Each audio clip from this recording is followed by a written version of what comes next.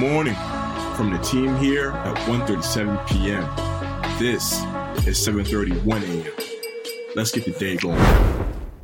What's going on, 1:37 p.m. family? Thank you for getting your day started with the 7:31 a.m. podcast. My name is Bo Templin. Today is Friday, August 12th, 2022. Let's finish this week strong. I want to say a quick shout out to my cousin Dylan, who shipped my good mic back to my home from LA. I left it at his crib over the weekend, and so for the last 2 days, you've been hearing my backup mic. I don't love it, but now we got the good mic back. I want to shout out cousin Dylan for making that happen. Later on in the show, we've got stories over in sports and in style. So joining us today is the one, the only, JL Rucker. JL, it's been a big week. You're not allowed to talk about it yet because we're going to get into it later on in the show, but it has been a big week, has it not? It absolutely has. And since I'm not allowed to talk about it, that's all I'll say.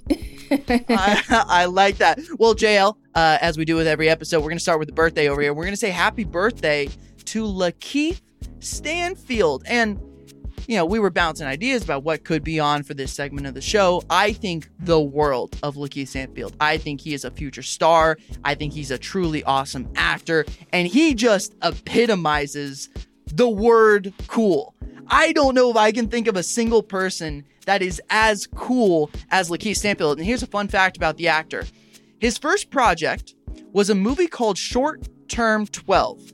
And it was actually the thesis project at San Diego State for a guy named Daniel Destin Creighton. Now, he is the director of Shang-Chi. He's going to be directing the next Avengers movie. So it's just kind of crazy to think. Lakeith Stanfield's first ever project is with the future Avengers director of the Kang Dynasty. He also did Shang-Chi. The movie stars Brie Larson, making another MCU connection, and then Rami Malek. And I haven't seen the movie, but Charlie said it's really sad, but remarkably powerful and would be worth watching if you ever find yourself in the need for a big, powerful movie like that. So happy birthday to Lakeith Stanfield. We're going to start today's show over in entertainment. Yesterday, we got the first trailer for the upcoming season 6 of Rick and Morty. The trailer didn't give us a whole lot about how they're going to tie together some of the narratives from the previous season and all that. All we really know is that Rick appears to be on the run from numerous villains and whatnot. The season's going to premiere on Adult Swim on September 4th. Rick and Morty has been on the air since 2013, and so we are already approaching the decade mark for one of my favorite shows. Truly a great comedy, and honestly, just a revolutionizing TV show, especially in the in the comedy field and animation. It has certainly changed how we view those two genres, and I am excited for season 6 of the show. Let's head on over to sports. JL, you are up first. What's going on in the NBA? Well, I don't think that this should come as a surprise to anybody who has been a fan of the NBA for a while. The NBA has always honored and cherished the legacy of Bill Russell, like long before his passing. I don't know, Bo, if you remember, but before like Bill Russell's health started to decline a little bit, he was always out there whenever the teams would win the championship to help present the trophies and all that stuff. So it's only right that the NBA is going to retire the number 6 in honor of Bill Russell. So players who currently wear number 6, like LeBron, they are grandfathered in. They can still wear those numbers if they choose. But from here on out, the NBA will honor the legacy of Bill Russell by retiring number 6 for all 30 teams. So nobody else can wear number 6 again unless they were already wearing it before and they want to keep that number. That was announced by the league and the National Basketball Players Association on Thursday. Additionally, each NBA team will also wear a 6 patch on the right side of their jerseys next season to honor Bill Russell. So there's a lot that's going to be going on in terms of honoring Bill Russell, and you'd have to imagine that the Boston Celtics have probably got their own special things planned through the year in terms of a tribute to him.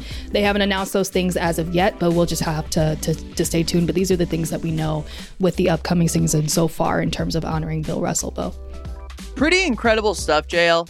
You think about his legacy, and obviously, you and I, we're generations away from watching the man play, but we feel familiar as ever with this man. This is a guy whose legacy has carried now 40 years in the league as a player, as a coach, as just a figure in the league.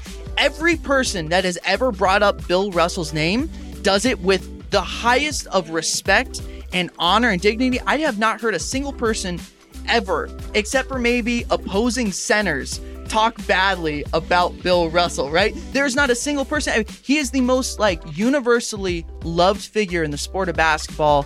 It's a tragic passing, but honestly, what an opportunity for the next generation to learn about his legacy, right? This next year is going to be the best opportunity for the league to shed light on what he's done for the NBA.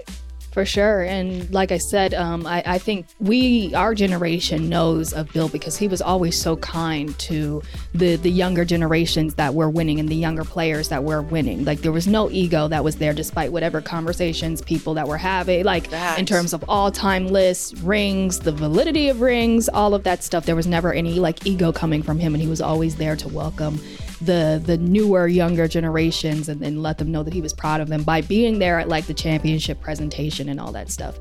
And, you know, I think that's pretty cool. That's pretty cool. You're so right. Let's move on to the next one. It is in sports and in style. JL, let's get the drum roll, please, because I want to hear about your week in Los Angeles. The dirty details. Steph Curry, Snoop Dogg. Give it to me, JL. All right. Well, this was something that, like, Bo, I think you probably teased this a little more than what I did last week, but I couldn't really talk about it because as I found out when we were at the event that, you know, like, it wasn't just that Steph Curry and Snoop Dogg were supposed to surprise the kids at the opening of this basketball court that actually took place.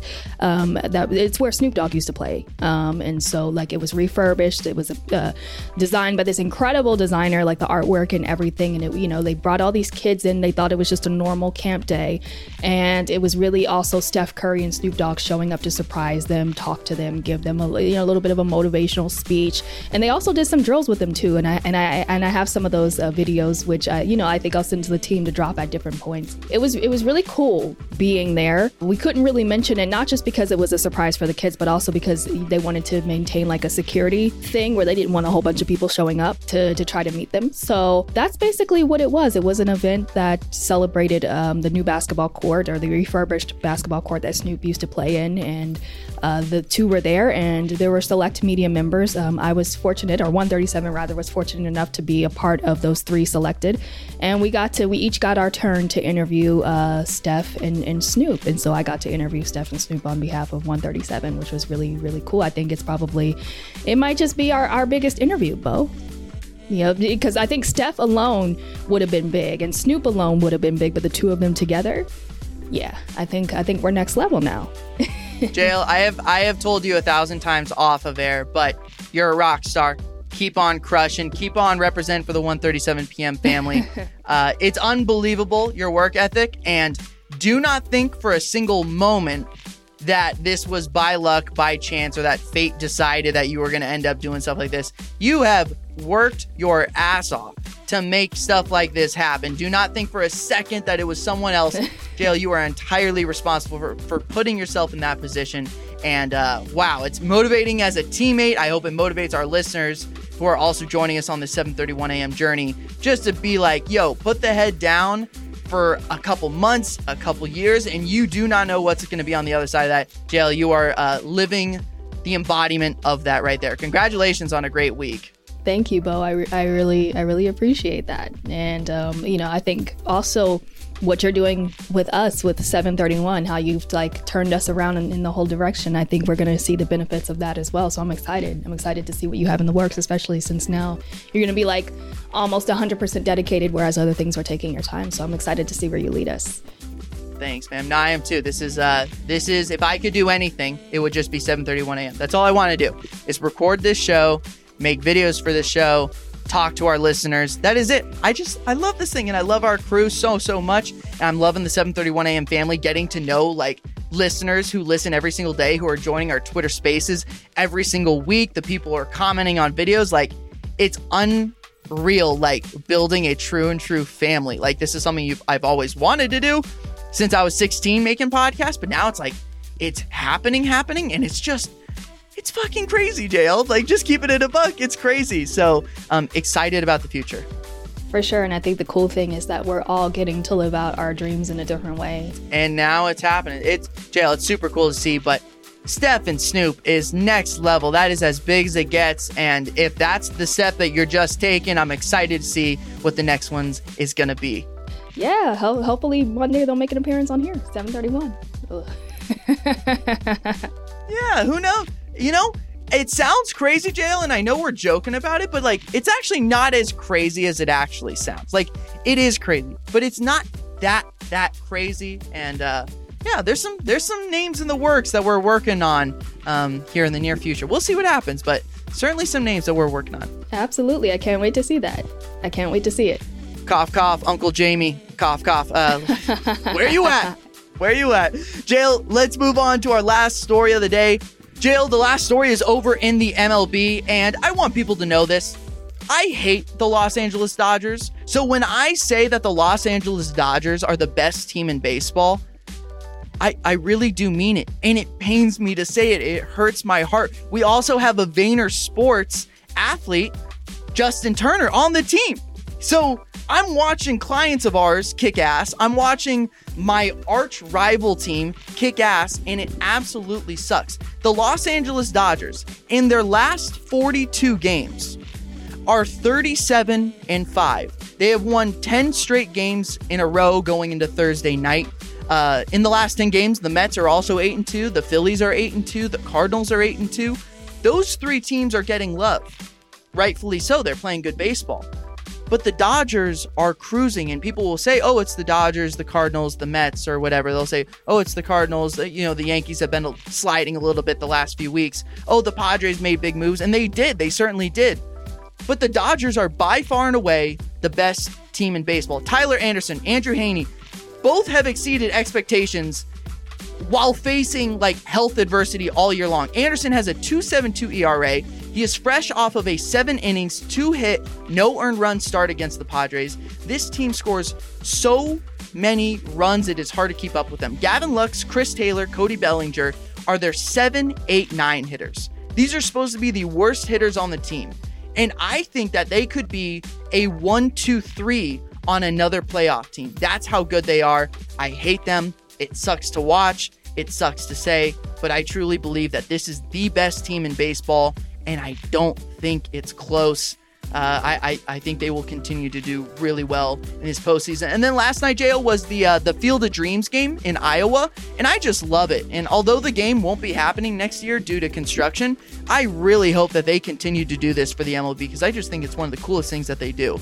JL, what are you going to be doing or watching this weekend? Well, Bo, I don't know if I'm going to have the opportunity to really watch much of anything, because I'm heading to the Atlanta from Charlotte tomorrow, and I'm going to be in Atlanta, you know, for the weekend. So, Ooh, busy, moving around left and right, JL. Moving around left and right, and I think you're gonna like. I'll tell you off air, because we'll have to make that reveal on air, you know, at a certain time. But I think you're gonna like the next project that I'm working on too. Very, very cool. Oh, and that'll be it for today's episode. For more details on these stories and more, let's head to 137pm.com. Let's follow 137pm on all the social media platforms. Hop into our Discord so you can be part of the family. We will be back on Monday. As always, remember, stay curious.